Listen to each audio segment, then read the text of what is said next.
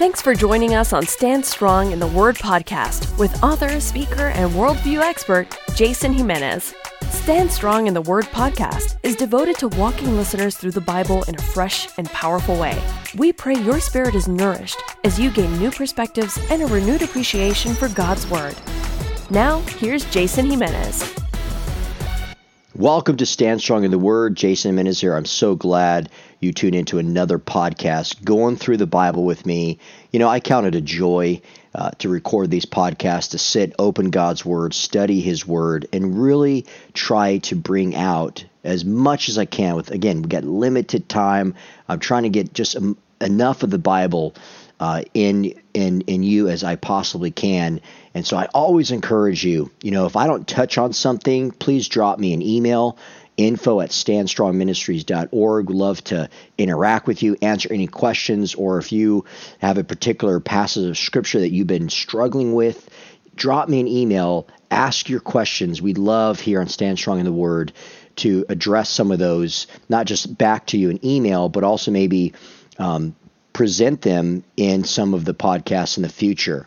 On today's podcast, I'm pretty excited because we're going to be looking at this introduction to the Gospel of Luke and some very fascinating words that is used by Luke, not just explaining a little bit of the purpose of why he wrote this gospel account of the life, obviously, and teachings of Jesus Christ, but whom he wrote it to, and just the context of the Gospel of Luke, and not just his time of writing, but the impact it certainly has had to the rest of the Bible. Because Luke, what we know of, is he just doesn't give the gospel account here in the book of Luke, but he also writes a second, like a part two, if you will, in the book of Acts to the early church. So he gets into the life and teachings of Jesus Christ as his birth. Of course, that's one thing that's fascinating about the Gospel of Luke, is the details that Luke provides that you don't necessarily get in the other synoptic Gospels of Mark and, of course, of Matthew.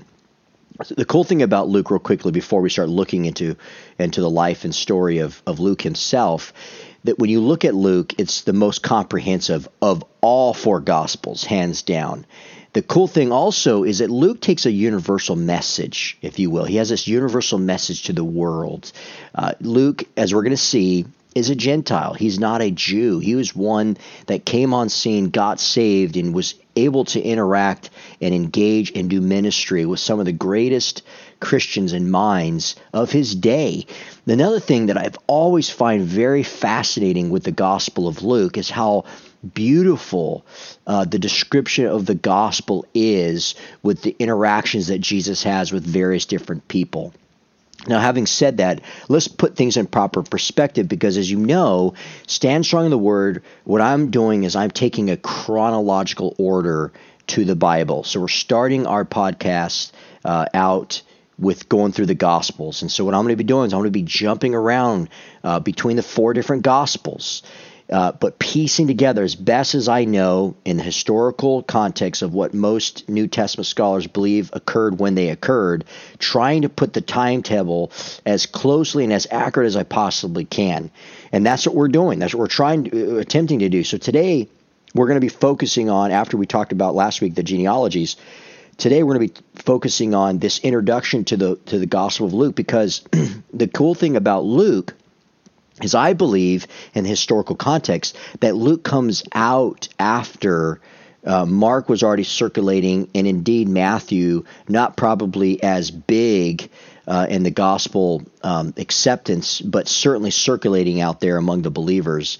And Luke, at this stage in time when he was writing, I believe was very, very aware of these things. So I'm gonna touch on something that Dr. Charles Ryrie said in his study Bible that puts things in context of the dating. He says, since the conclusion of Acts shows Paul in Rome, and since the Gospel of Luke was written before Acts 1:1, Luke's Gospel was probably written about AD 60, possibly in Caesarea during Paul's 2-year imprisonment there that we are told in Acts 24:27. Now, in a few podcasts ago, when we were talking about giving kind of an introduction to the gospel accounts, there was a portion there that I kind of gave you some brief dating. I believe Mark was the first, roughly around 80, 50. Shortly afterwards, Matthew started to write his account. And then I believe when Matthew was either wrapping up his account of the life and teachings of Jesus Christ, or shortly after finishing it and began to be circulated in the early church, Luke was giving his account. And then shortly after that, he began to write the book of Acts. There's a lot of dating out there that has Luke in the 80s, after the destruction of the temple in AD 70. I don't hold to that, because I do believe, as Charles Ryrie and many other very reputable scholarly New Testament individuals, putting this in context, when it's a two-parter. You have Luke part 1 and the book of Acts part 2, and Luke, for whatever reason, just abruptly ends in the book of Acts with Paul waiting for his trial there, his 2-year imprisonment there. And that's it. And we believe that under Nero, the beheading of Paul probably occurred anywhere from AD 63 to AD 67, 68. And so, having said that, Acts comes after Luke, and there's no mention of the death of Paul, and Luke came first. So I put Luke in probably early to mid 60s. So that's kind of the context there. So let's look at who this individual Luke was. We're told throughout Scripture that Luke clearly was a companion of Paul. In Acts 16, verse 10, it says, "And when Paul had seen the vision, immediately we sought to go on into Macedonia, concluding that God had called us to preach the gospel to them. So, setting sail from Troas," verse 11, "we made a direct voyage, the Samothrace, and the following day to Neapolis." So here you see Luke is saying us, is referring to him. He's the writer with Paul, traveling with Paul. And 2 Timothy chapter 4, verse 11 says, "Luke alone is with me. Get John Mark and bring him with you, for he is very useful for me for the ministry." This Mark that's referenced here, you may be asking yourself, is this the one that wrote the Gospel of Mark? Yes. So they were companions together. That's very fascinating. We're going to be touching on that in a minute. Also in Philemon, verse 24, it says, "And so do Mark, Aristarchus, Demas, and Luke, my fellow workers." So clearly Luke was a companion of Paul, who also had many interactions with people who were counterparts or companions of Paul himself. Now, Paul called Luke also an interesting word, and many of us know this. He was known as the beloved physician.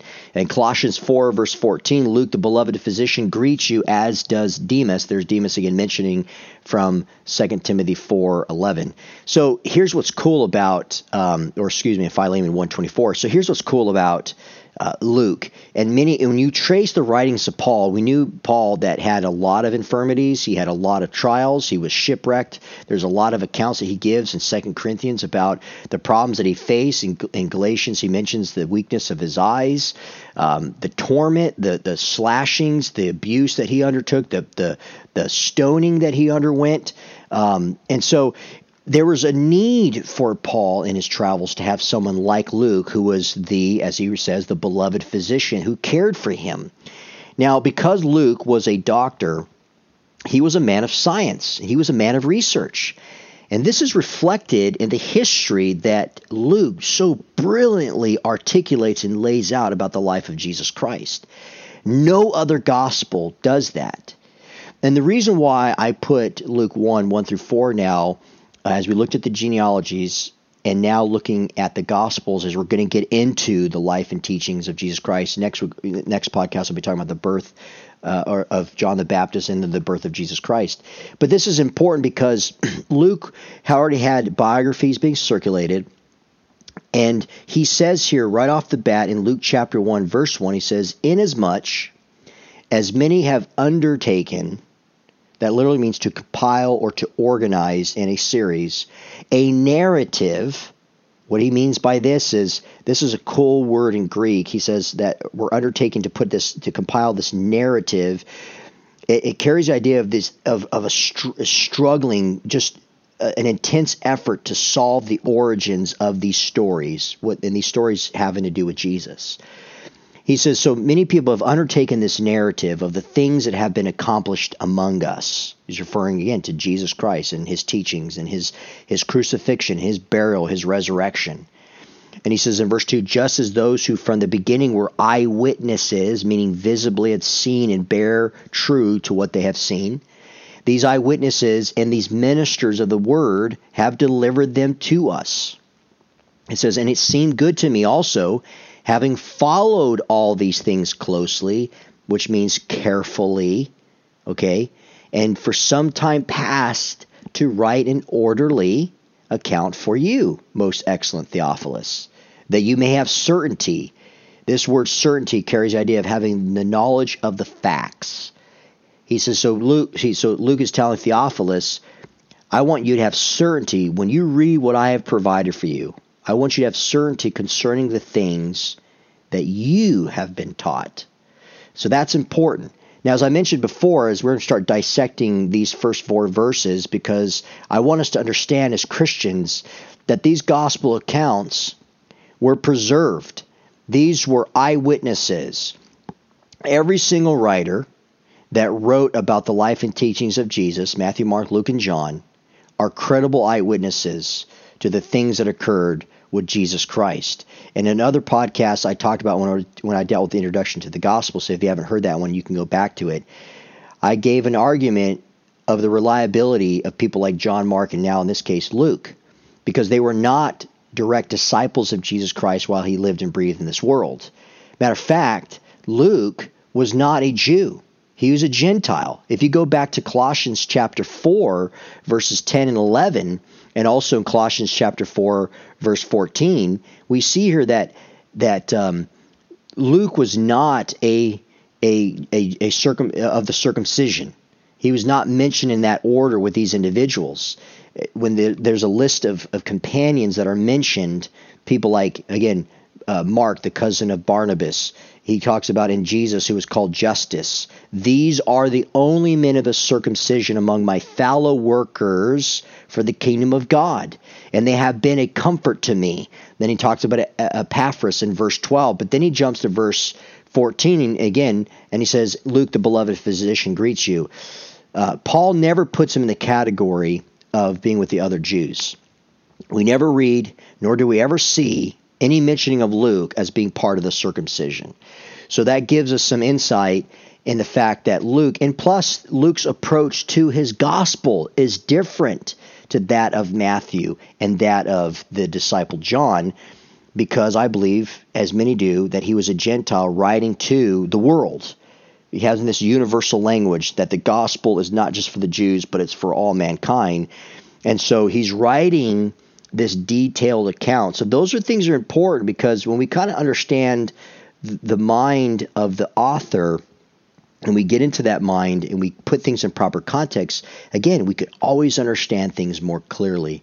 And it's a lot more effective in the way that we understand things as well as we how we live it out. So real quickly, before I end this podcast, let's break down a few of these phrases that Luke uses that are so rich and so powerful. Notice he says here in Luke chapter 1, he says, and many people have undertaken. I believe this phrase, again, carries the idea of compiling or organizing in a series. I believe that when Luke was saying this, there had already been material circulated on the accounts of Jesus Christ. I believe he was referring to Mark, and even, as I mentioned earlier, possibly Matthew himself. But notice he also uses the word narrative in the context of Scripture.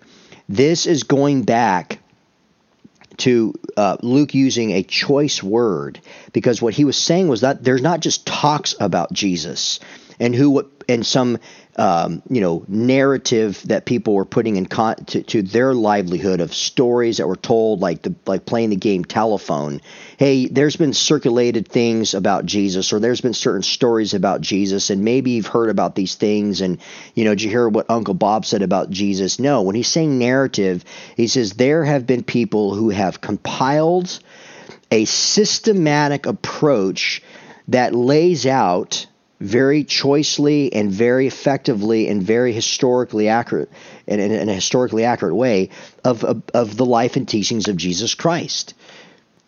And so because of that, Luke is very aware of the information that we have about Jesus Christ.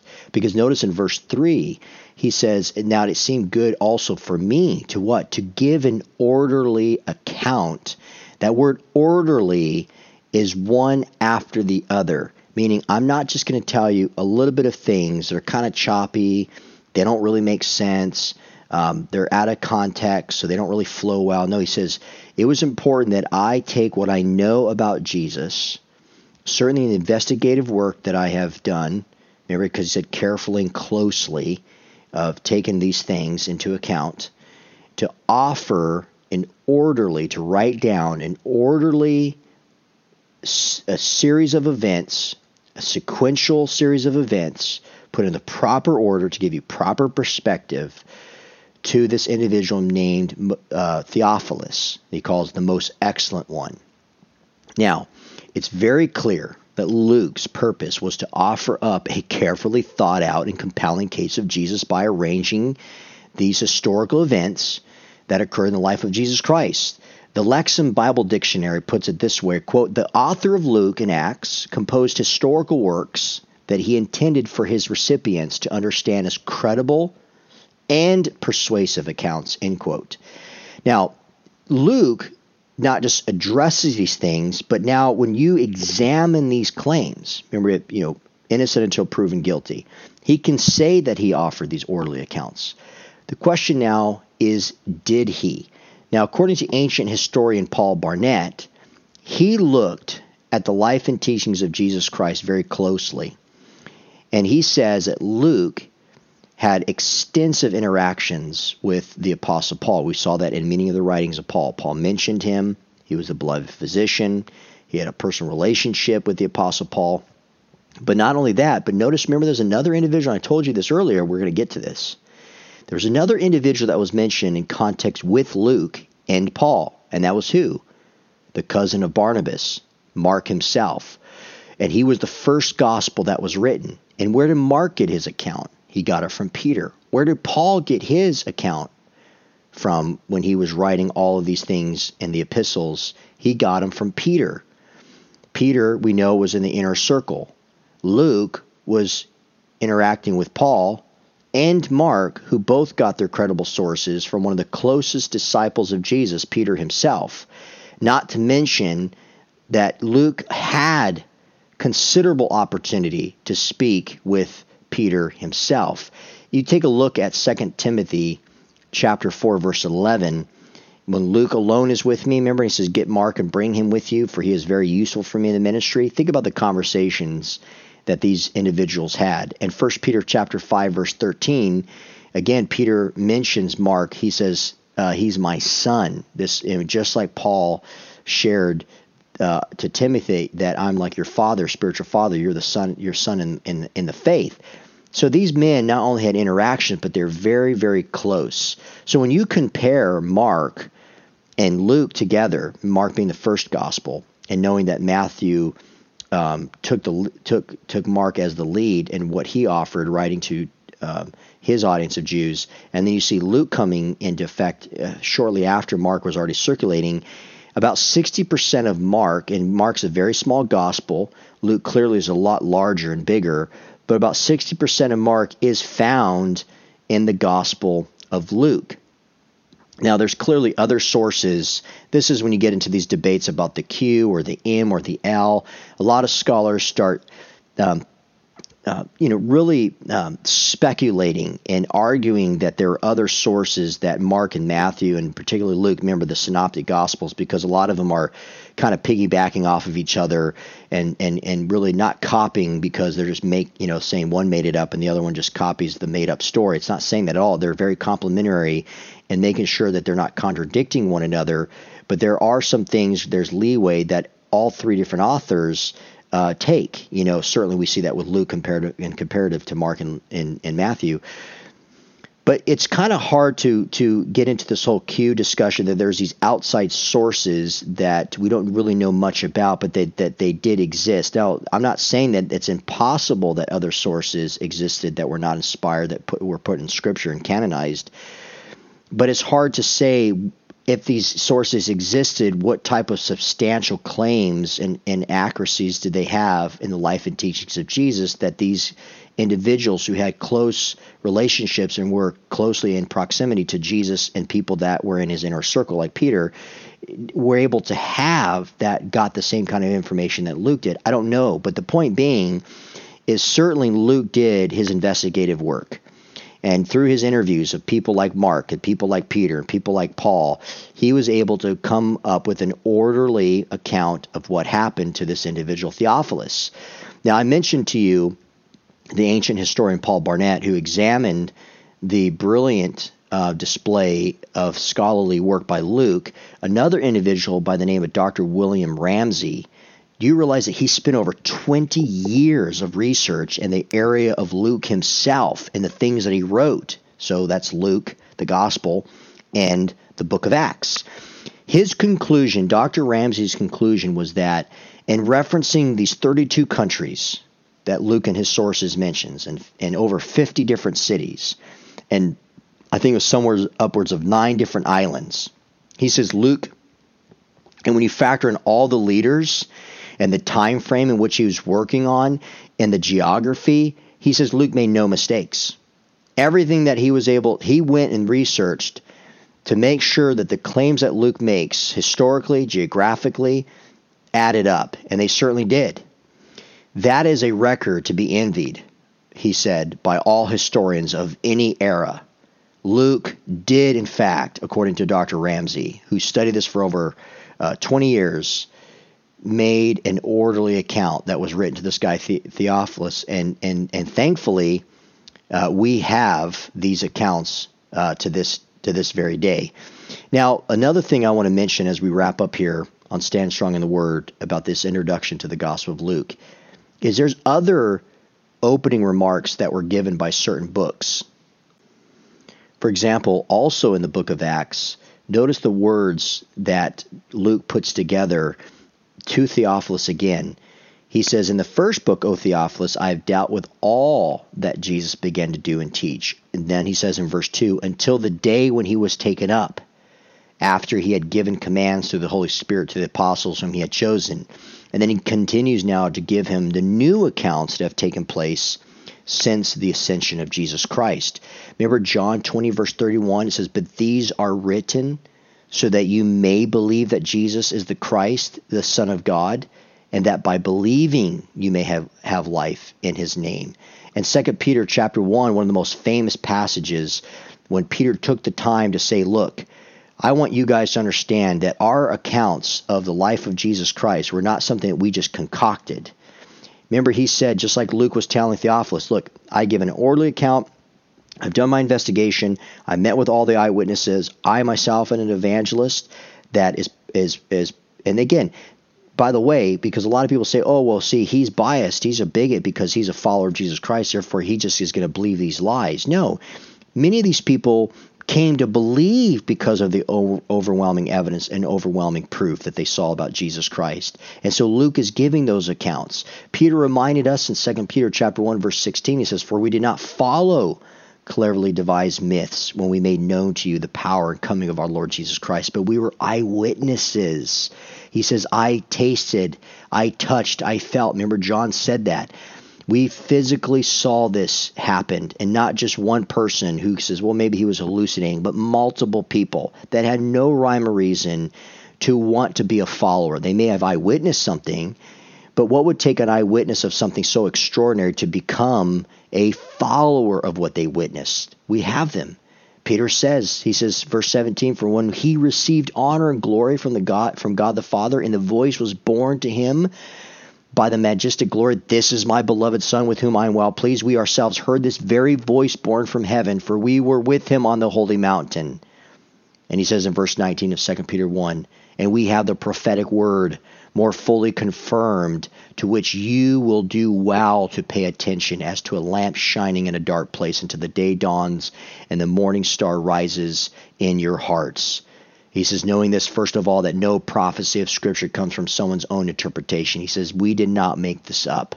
In Hebrews chapter 2, verse 3, the writer of Hebrews says, How shall we escape if we neglect such a great salvation? It was declared at first by the Lord, and it was attested to us by those who heard. So Luke is not the only one that uses these choice words very carefully about, and very methodically, mind you, talking about an orderly account and this narrative and things that were undertaken. If you look closely in these verses, he did what any objective journalist or investigator or historian would do. And that is, okay, I'm taking what has already been compiled and talked about a certain story. I'm going to examine these narratives, these claims. I'm going to get with eyewitnesses. I'm going to find those people who are closely related to these incidences that can bear and corroborate the message. And then what I'm going to do, after taking a close examination of these things, I'm going to offer a very detailed, orderly account of what occurred. And now, the last thing, this guy Theophilus is a stud. The cool thing about him, he's not mentioned much, but this guy helped people like Luke. He helped fund these projects. I love that, because if it wasn't for guys like Theophilus, maybe Luke wouldn't have been able to afford writing Luke in the book of Acts. And as an author, I love that too, because people help fund me to write about things or to do podcasts like this. And so even though we could maybe guesstimate that Theophilus was some kind of wealthy Roman official, beyond that, we don't really know much, but I mean, I would assume he was a believer. And notice he says, concerning the things you have already been taught. So Theophilus knew probably a lot about Jesus and things that happened. But another thing that's cool about Theophilus is he probably heard a lot of things that he wasn't sure were true. And so by helping fund Luke in his efforts to bring out an orderly account of not just the life and teachings of Jesus Christ, but also the early church, provides clarity, puts things in proper context, or can dispel certain things to say, no, that's not true. That was not what happened. This is what happened, and here's the proof. That is cool. And as a Christian, I think that that's the same approach that we need to be taking today. We are not just to take things at face value. Just because someone says something doesn't mean we just believe it. Don't be like that. Take the time, like Luke did, and like Theophilus did, to dig deeper, to figure it out. And if you don't know, you're going to find out. You're going to find someone who does, and you're going to try to make sense of it. So let me leave you with this. If you're like a Luke and you love to investigate and you love to dig deeper and you love to give people an account and you love to explain things, continue to do that. Or perhaps maybe you're like a Theophilus, where maybe you can fund, maybe you can give, maybe you can support, like help support Stand Strong Ministries and the work that we're doing, not just in this podcast, but me traveling all over this world, trying to reach young people, moms and dads and pastors leading churches, trying to keep them standing strong with a biblical worldview. Whatever the case may be, God desires to use you. And he is using the people that are saying, God, I want your word to impact and affect lives. So let's be people like Theophilus, and let's be people like Luke. I'll see you guys next time on Stand Strong in the Word. For more information on Jason Jimenez and Stand Strong Ministries, visit us at standstrongministries.org. Thank you for listening, and keep standing strong in the Word of God.